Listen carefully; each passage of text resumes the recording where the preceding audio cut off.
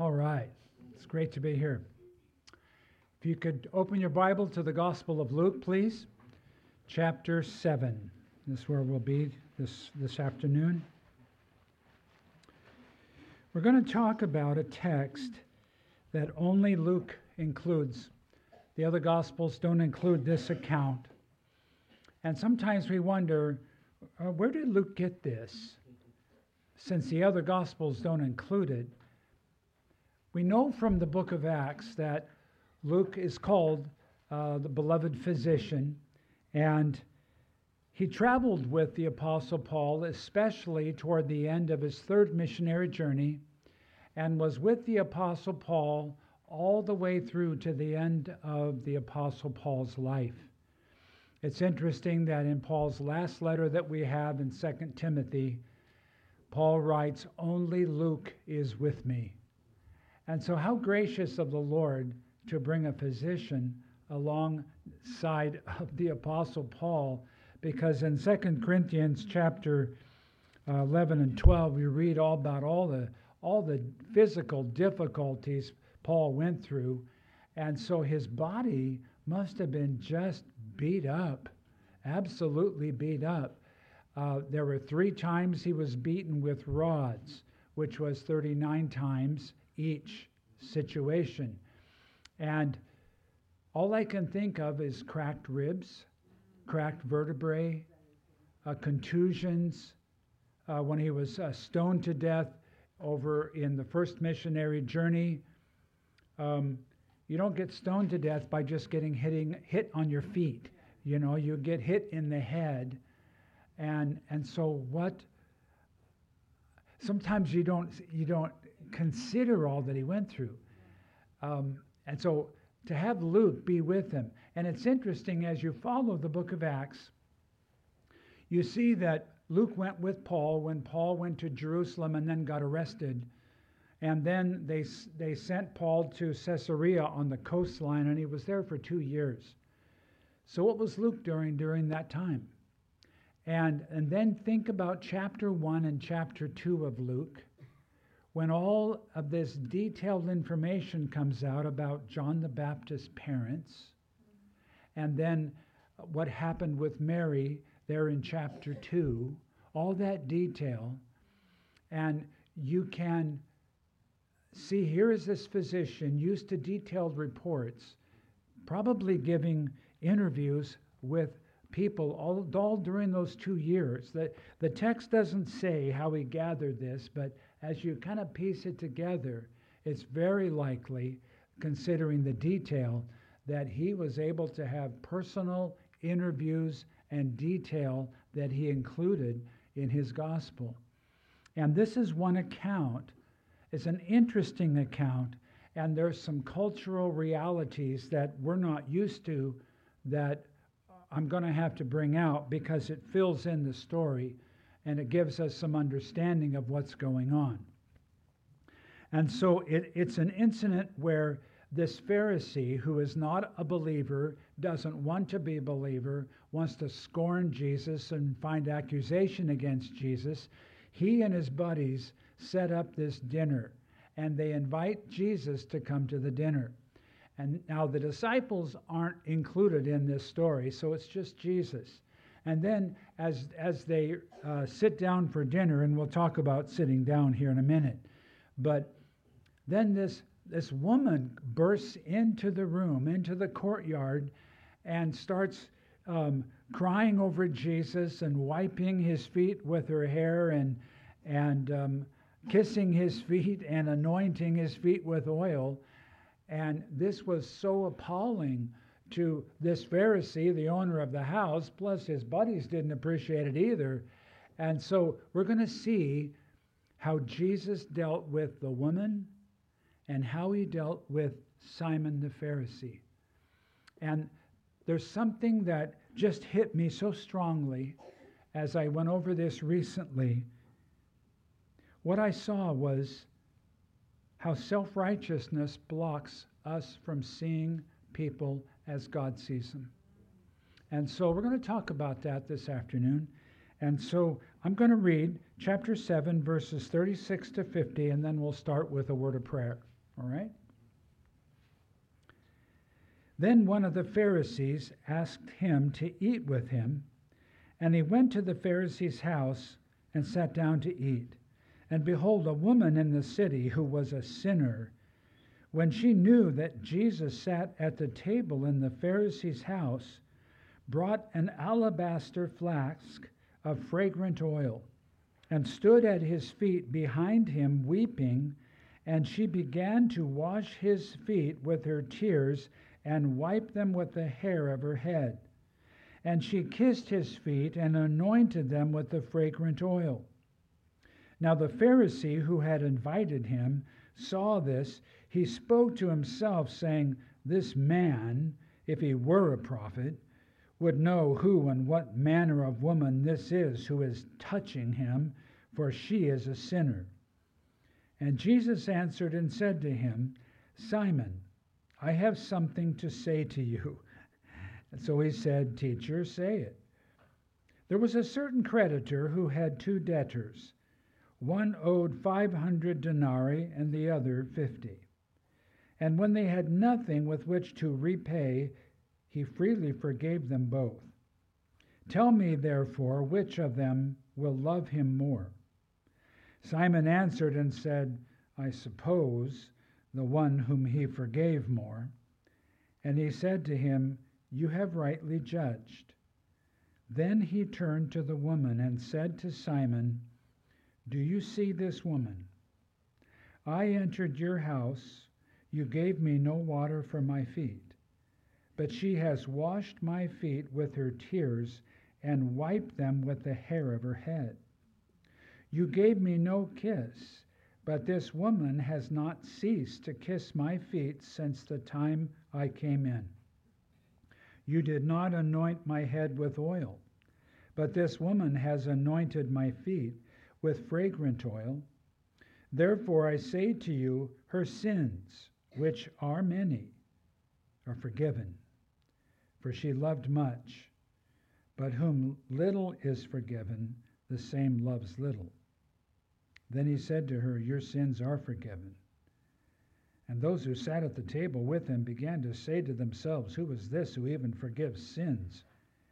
Then he said to the woman, "Your faith has saved you. Go in peace." Father God, we're asking for your ministry to us from this text this afternoon. We are here, we've gathered here, not just to hear a Bible study, but to hear from you. You have this ability to speak to our hearts. You know what's gone on in our life. And we ask, Lord, we invite you to speak personally to us and go deep with us, Lord. And we thank you in your kindness and in your grace and in your truth. You speak the truth to us. So bless this time in your word in Jesus' name. Amen. Now I'm going to take this text and I'm going to break it into three parts. And the first part is verses 36 to 39, and that's called the rude intrusion. So some of you are taking notes, it's easy. And by the way, I would encourage you to take notes because it helps you focus as you break things down. And sometimes in the middle of teaching, whether you're listening to Pastor Kevin or to anyone else, it's like the Lord will speak to your heart about something that was said. And I think it's important just to write that down. Write it down in the front of your Bible or the back of your Bible. It's okay to write in your Bible. Really, it's okay. I had, just a side note before we get into it, we were putting together our family trust and our will. And on the back page was special items you want to be sure go to certain people. So we have 3 sons. My wife and I have been married 54 years.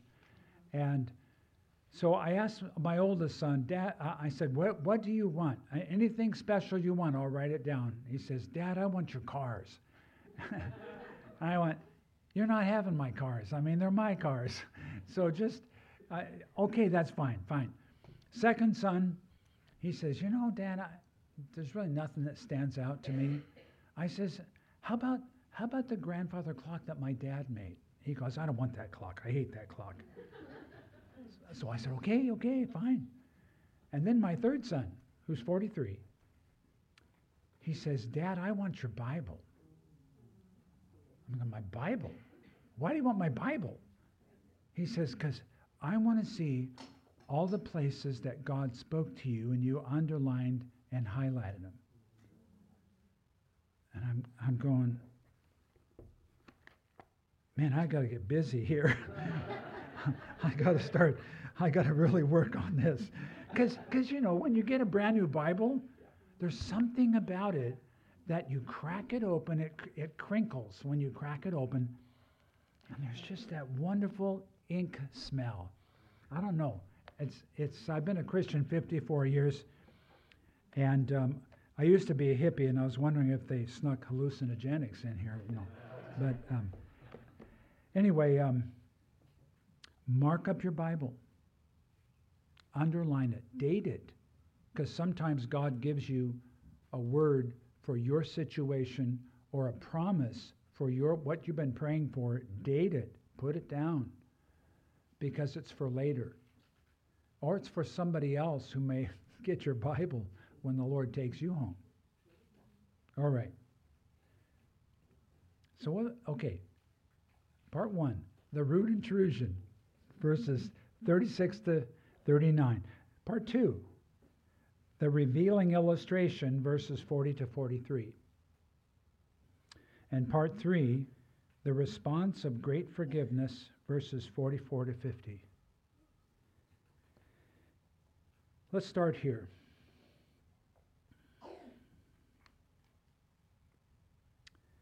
I want you to take a look at verse 36 carefully. Then one of the Pharisees asked him to eat with him. We all remember Zacchaeus, the wee little man up in the tree, and Jesus said, today I'm going to be at your house. So there were times Jesus invited himself, but this is not one of them. This Pharisee invited him, and Jesus knew what he was walking into, and it wasn't pretty. What he was walking into was a bunch of unbelief and scorn and accusation. And you hear Simon in his own thoughts just expressing that scorn and scoffing about Jesus. So why would he walk into something that he knew was going to be difficult and hard? Because the Father was leading him to go. Jesus said, what I have seen the Father do, that I do. What I have heard the Father say, that I say. And it reminds me that there are times when the Lord directs us to take steps that are going to be awkward for his own purpose. When Jesus stepped into this, it was for the sake of the woman and for the sake of Simon and for the sake of his friends that he invited to dinner. It's not all about us. There are times that God wants to use you and I in service to him, and it's going to be a difficult time because you know you're going to step into things that are going to be really difficult. But God has a purpose in it. And so we see that purpose as we've read our text. So don't be afraid to step into difficult, maybe even awkward situations if the Holy Spirit is really prompting you to do it. It doesn't have to always feel good. It just has to be right. I know that there are holidays coming up where family is going to get together, maybe relatives from far away are coming in, and sometimes it's hard to sit down with some of your relatives because you know who they are. And you know they're just a bit condescending, and they want to, they want to say, oh, Bob, you're kind of a minister. Why don't you pray for our meal? And everything in you just wants to dump the truck on them, and just say, tell you what, Genesis to Revelation right here, and you can't. And the Holy Spirit is like yanking you back and going, just be nice. Love them. Don't throw your mashed potatoes at them. Don't, just be nice. And because you don't know how God wants to use it, even though it's uncomfortable. Don't let comfort block you from being used by the Lord. Or let's just say uncomfortableness. Comfort is not a gate that faith must pass through, because following Jesus doesn't go through a gate of comfort. It goes through a gate of obedience. One of the Pharisees asked him to eat with him, and he went to the Pharisee's house. The disciples didn't go, but he went. And it says, sat down to eat. Now, unfortunately, the English translation of this gives us an idea like we're sitting down here in chairs. But that wasn't culturally how they had dinner back then. They ate around a low table, and they had pillows or benches that they would lie on, and they would prop themselves up with their left elbow and eat with their right hand and maybe with their left hand. And everybody would be facing each other, and their feet are sticking out in the back. And that was just cultural at the time. Doesn't sound too bad, actually, especially if you're tired and you're relaxing and all. So just next time you invite somebody to dinner, do that. And just say, hey, we're going to have a Bible dinner tonight. And just see what happens. It may be interesting. And so this cultural setup explains some of how logistically this all took place. And let's consider this here. And by the way, also culturally, when a guest came to your house, the first thing you would do is you would have yourself or a servant take off the sandals when they came in the doorway, take off the sandals, and then bring a basin and then wash the person's feet. I don't think they had fairy washing up liquid. They just washed their feet with water, and they took a towel and they dried off the feet. And it was a thing of refreshment. And then there would be a kiss of greeting. And depending on the culture, you either go right, left, or right, left, right, or it depends. You just have to get that right or you smash faces. So that was just a kiss of greeting on the cheeks, not on the lips. And the third thing you would do is you would take a dab of fragrant oil, usually rose oil in these days, and you'd touch it on the guest or pour a little on the guest to represent the blessedness of the fellowship they were going to have. And so that was just normal. That's what you did. Hospitality was huge in those days. It trumped so many things. And so we find out that this didn't happen with Jesus. And that was really a disrespect, a major disrespect. And then in verse 37, and behold, a woman in the city who was a sinner, when she knew that Jesus sat at the table in the Pharisee's house, brought an alabaster flask of fragrant oil, stood at his feet behind him weeping. And she began to wash his feet with her tears, wiped them with the hair of her head, and she kissed his feet and anointed them with the fragrant oil.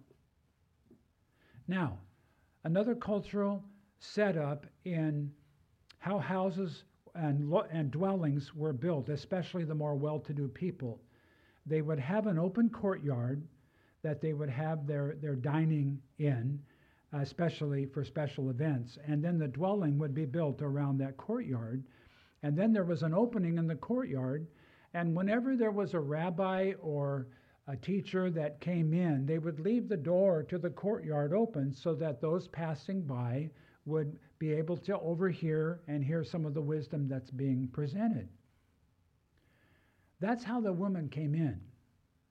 She didn't just climb down through the roof. She didn't, knock on the door and wait for somebody to answer. All of a sudden, she comes into the area without invitation.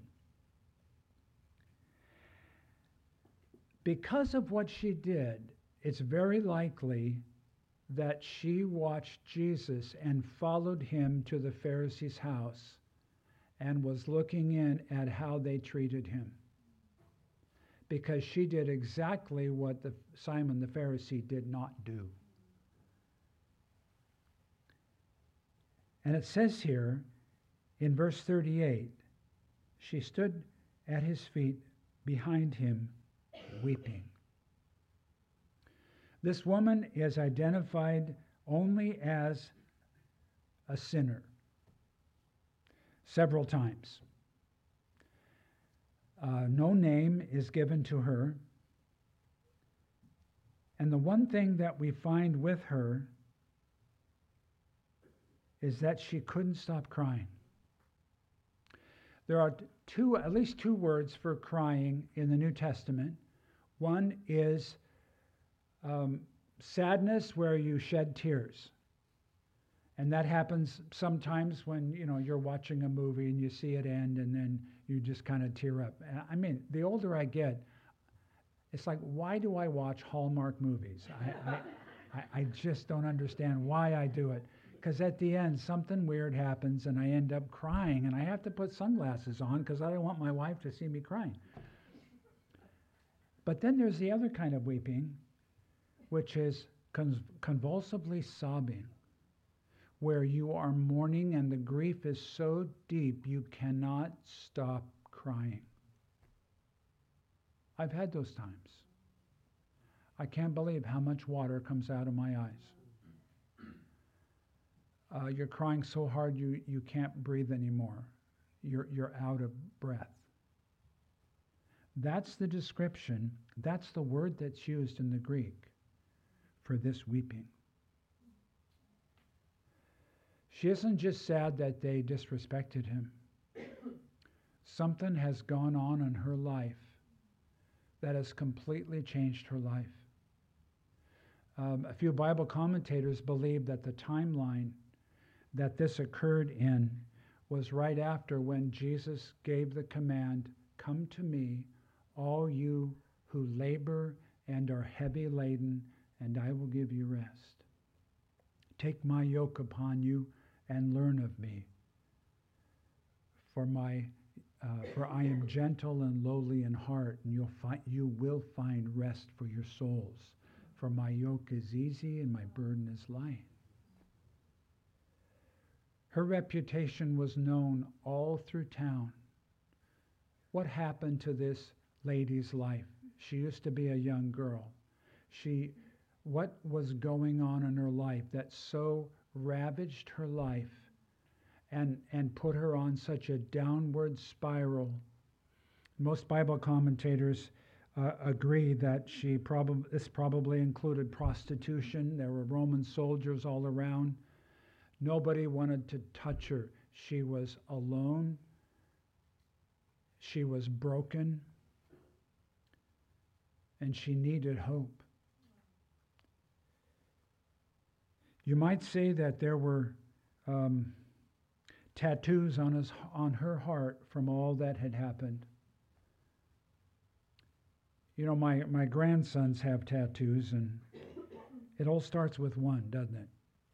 And every tattoo has a story. I love going into the market to the people selling, and when they have tattoos, I say, "Tell me about your tattoos." "Well, which one?" I says, "Well, the first one." And they go, "Well, let's see, and they find it. I said, "Tell me the story." Every tattoo has a story. Because it's my way of opening up and trying to get the gospel in. And so they'll talk about their tattoos, because once you start with one, you got to fill up the space. It's kind of like when my wife puts up a picture on the wall, then we find that there's space between that picture and the end of the wall. So we have to fill that up. And then, wait a minute, we have to do it on the other side too. And then, that wall, then there's another wall. And so all of a sudden, that's kind of how tattoos work. You have to fill in the space. Once you start, my grandson had a skull tattoo here on his shoulder. And he thought it was really cool until he went to enlist in the Marines, U.S. Marines. And they saw that tattoo and they said, that's got to go. And he goes, why? I like that. That's got to go. We don't have that kind, because that represents something that's against what we do. He had no idea. So he had to go back to the tattoo parlor and have a bunch of it blocked out and have it created into something. You know, it reminds me of old sailors who used to have a big ship tattooed across their chest. You know, when they get old and saggy, the ship sinks. Right? So that's just a visual. Sorry about that. You can't unsee that. Okay. But this woman had, you might say, tattoos on her heart of damage, life wrecked, shame, guilt, abused. What can blot that out?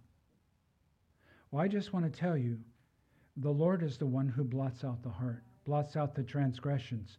Psalm 51, verse 1, have mercy on me, O God, according to your loving kindness, according to the multitude of your tender mercies, blot out my transgressions. Praise the Lord. He's the healer of the heart. Actually, he gives us a new heart. When you surrender your life to Christ, you believe on Christ with all your heart, he gives you a heart that is moldable. It's a new heart, not a reconditioned old heart. It's a new heart altogether. What a wonderful thing.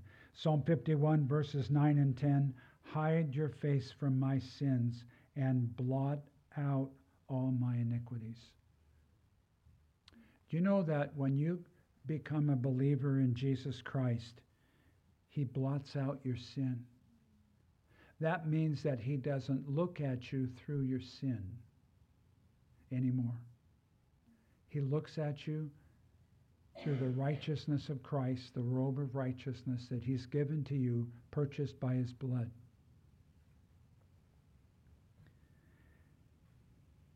And so when this woman was weeping over him, washing his feet, but there's no soap, there's just an abundance of tears.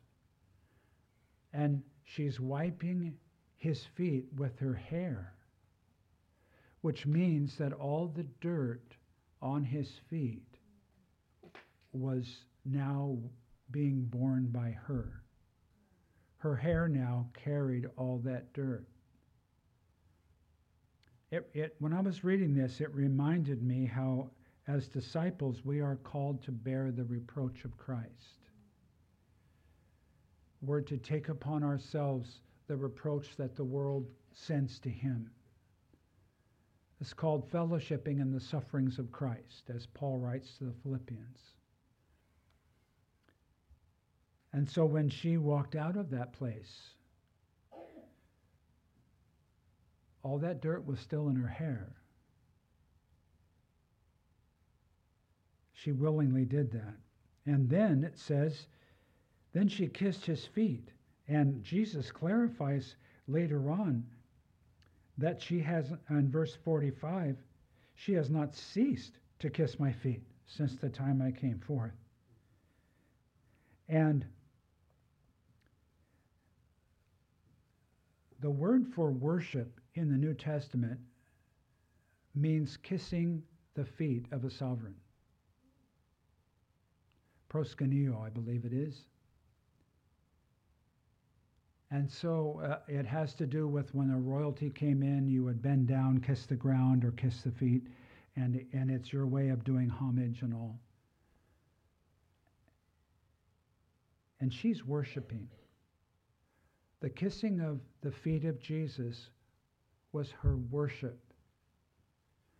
And that worship was sending its own fragrance to the throne of God. We know from Scripture, it's very clear that when our prayers go up to the Lord with a heart that is pure and clear, it's as incense coming before his throne. A fragrant incense, a worship. But just doing rote prayers or reading the Bible or doing religious things doesn't necessarily send up incense to the throne. It's not how long you pray. It's not how many verses you memorize. It's not how many chapters you read in the Bible. It's not how much you've given to the church. It has to do with a heart that's broken open so the fragrance can come forth. A broken heart sends forth a different kind of fragrance than just religious duty. And the Lord is near to the brokenhearted. And some of you, I'm guessing, have been through some terrible life situations, and you would like to have the Lord erase it all like I'd never experienced it, but it is still part of your life. It's a part of your life. You can't deny it. You can't get away from it. But understand, the Lord will not despise or turn away from a broken heart. And here we have this gal who is weeping, not because something was lost, but the gratefulness of the burden of her sin and the shame lifted off of her. And for the first time in her life, she felt freedom. She felt light. And she couldn't stop crying for the joy of it. How different than this Pharisee. And this was going on. And then finally, she anointed his feet with a fragrant oil. Now, if you're eating at a pub or a restaurant, and the server, like one row over, absolutely has the tray tip over, and everything crashes on the tiled floor and breaks into a million pieces, don't you know that all the conversation stops? I mean, whatever you're doing, everybody stops talking because they're trying to find out what's going on. Imagine this courtyard when this woman came in. I don't think they kept their conversation going. I think they just stopped. And all they could hear was her crying. And then the fragrant oil filling the whole courtyard. Were they impacted? Not for good. They were very uptight. And you see the scorn of the Pharisee in verse 39. The Pharisee who had invited him, when he saw this, he spoke to himself. Didn't speak it out loud, spoke to himself, saying, this man, if he were a prophet, would know who and what manner of woman this is who is touching him, for she's a sinner. You see, with the Pharisees, they didn't even want to have their robe brush against somebody who was a known sinner, lest they should be defiled. That's called self-righteousness.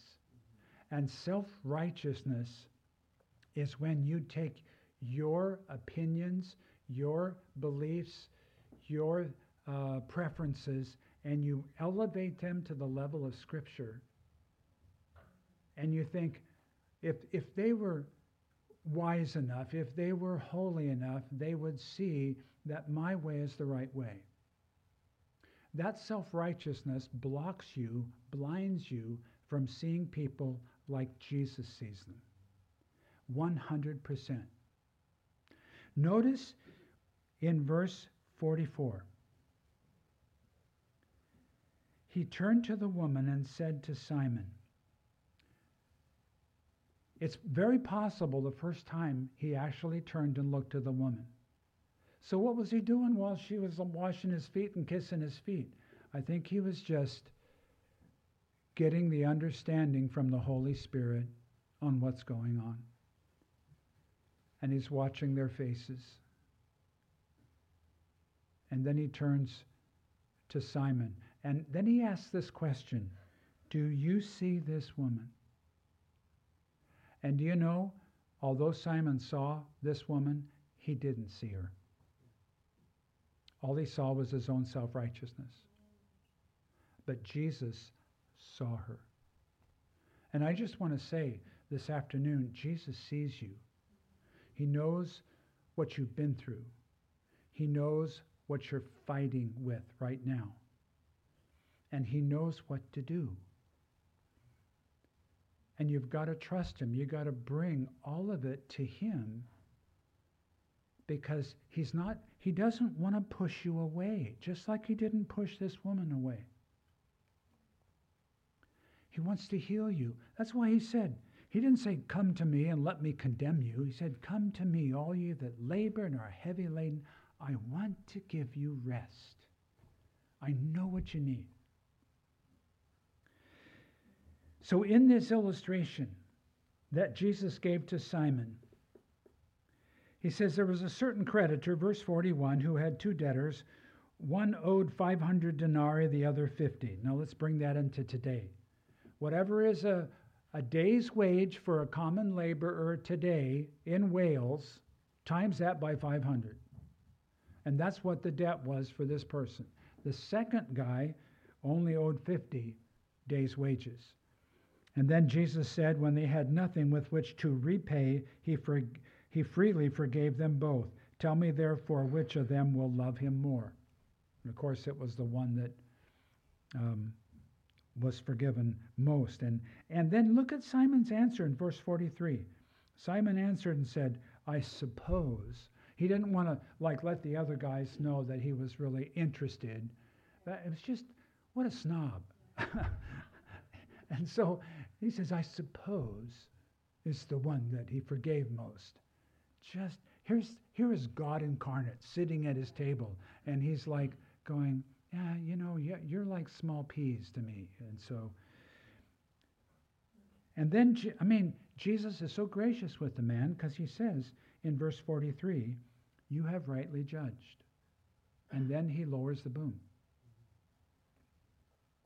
He says, you see this woman? I entered your house. You gave me no water for my feet. Jesus knew what they did not do. But she has washed my feet with her tears and wiped them with the hair of her head. You gave me no kiss, but this woman has not ceased to kiss my feet since the time I came in. You did not anoint my head with oil, but this woman has anointed my feet with fragrant oil. Therefore I say to you, her sins, which are many, are forgiven. It's not that Jesus doesn't know what we've been through, but he chooses not to see us through our sin. He knows everything I've done. Because this could be said of me, his sins, which are many. And actually, he could say that to all of us. Because it's not just the sins of outward disobedience, it's sinful thoughts, sinful attitudes, sinful words.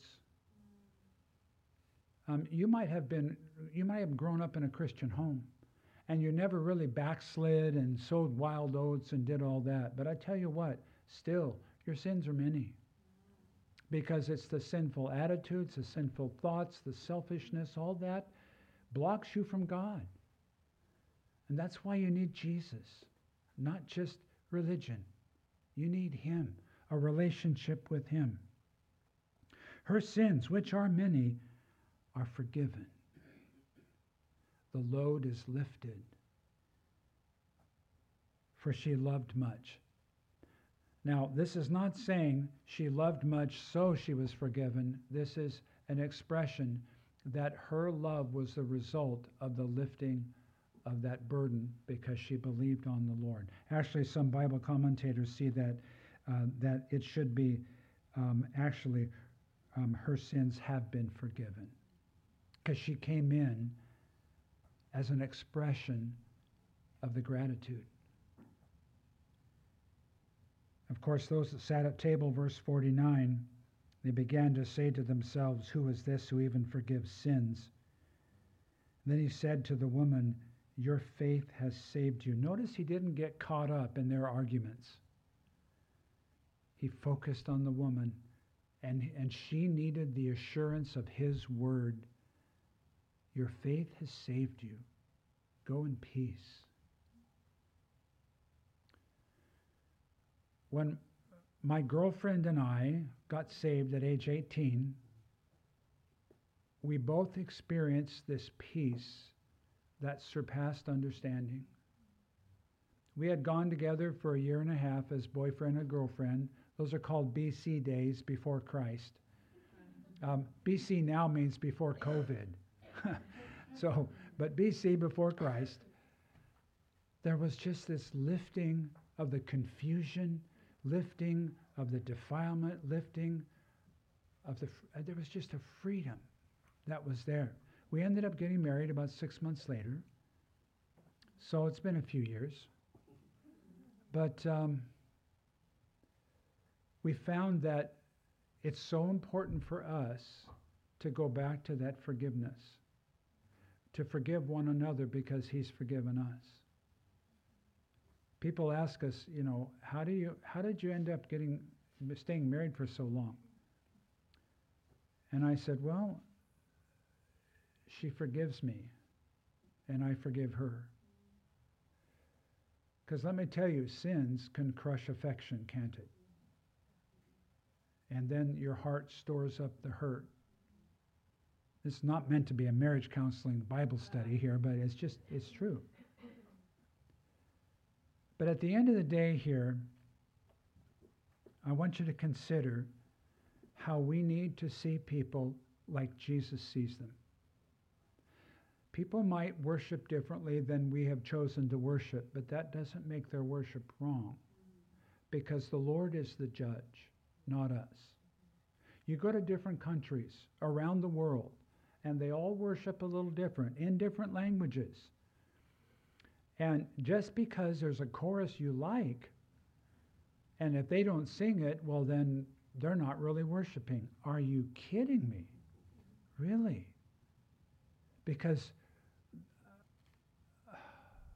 having been to Siberia and meeting Christians in Siberia, and then even though we didn't understand each other, there was you could tell there was this connection with them.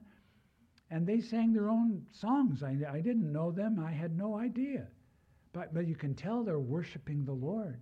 And the incense is going up. So who am I to say that's not real worship? You see what I'm saying? It sneaks into self-righteousness. We want to see people as Jesus sees them and not end up like an accidental Pharisee here. And I think that's what the Lord wants for us to remember here this afternoon. This was on my heart to share with you. I want to be like Jesus.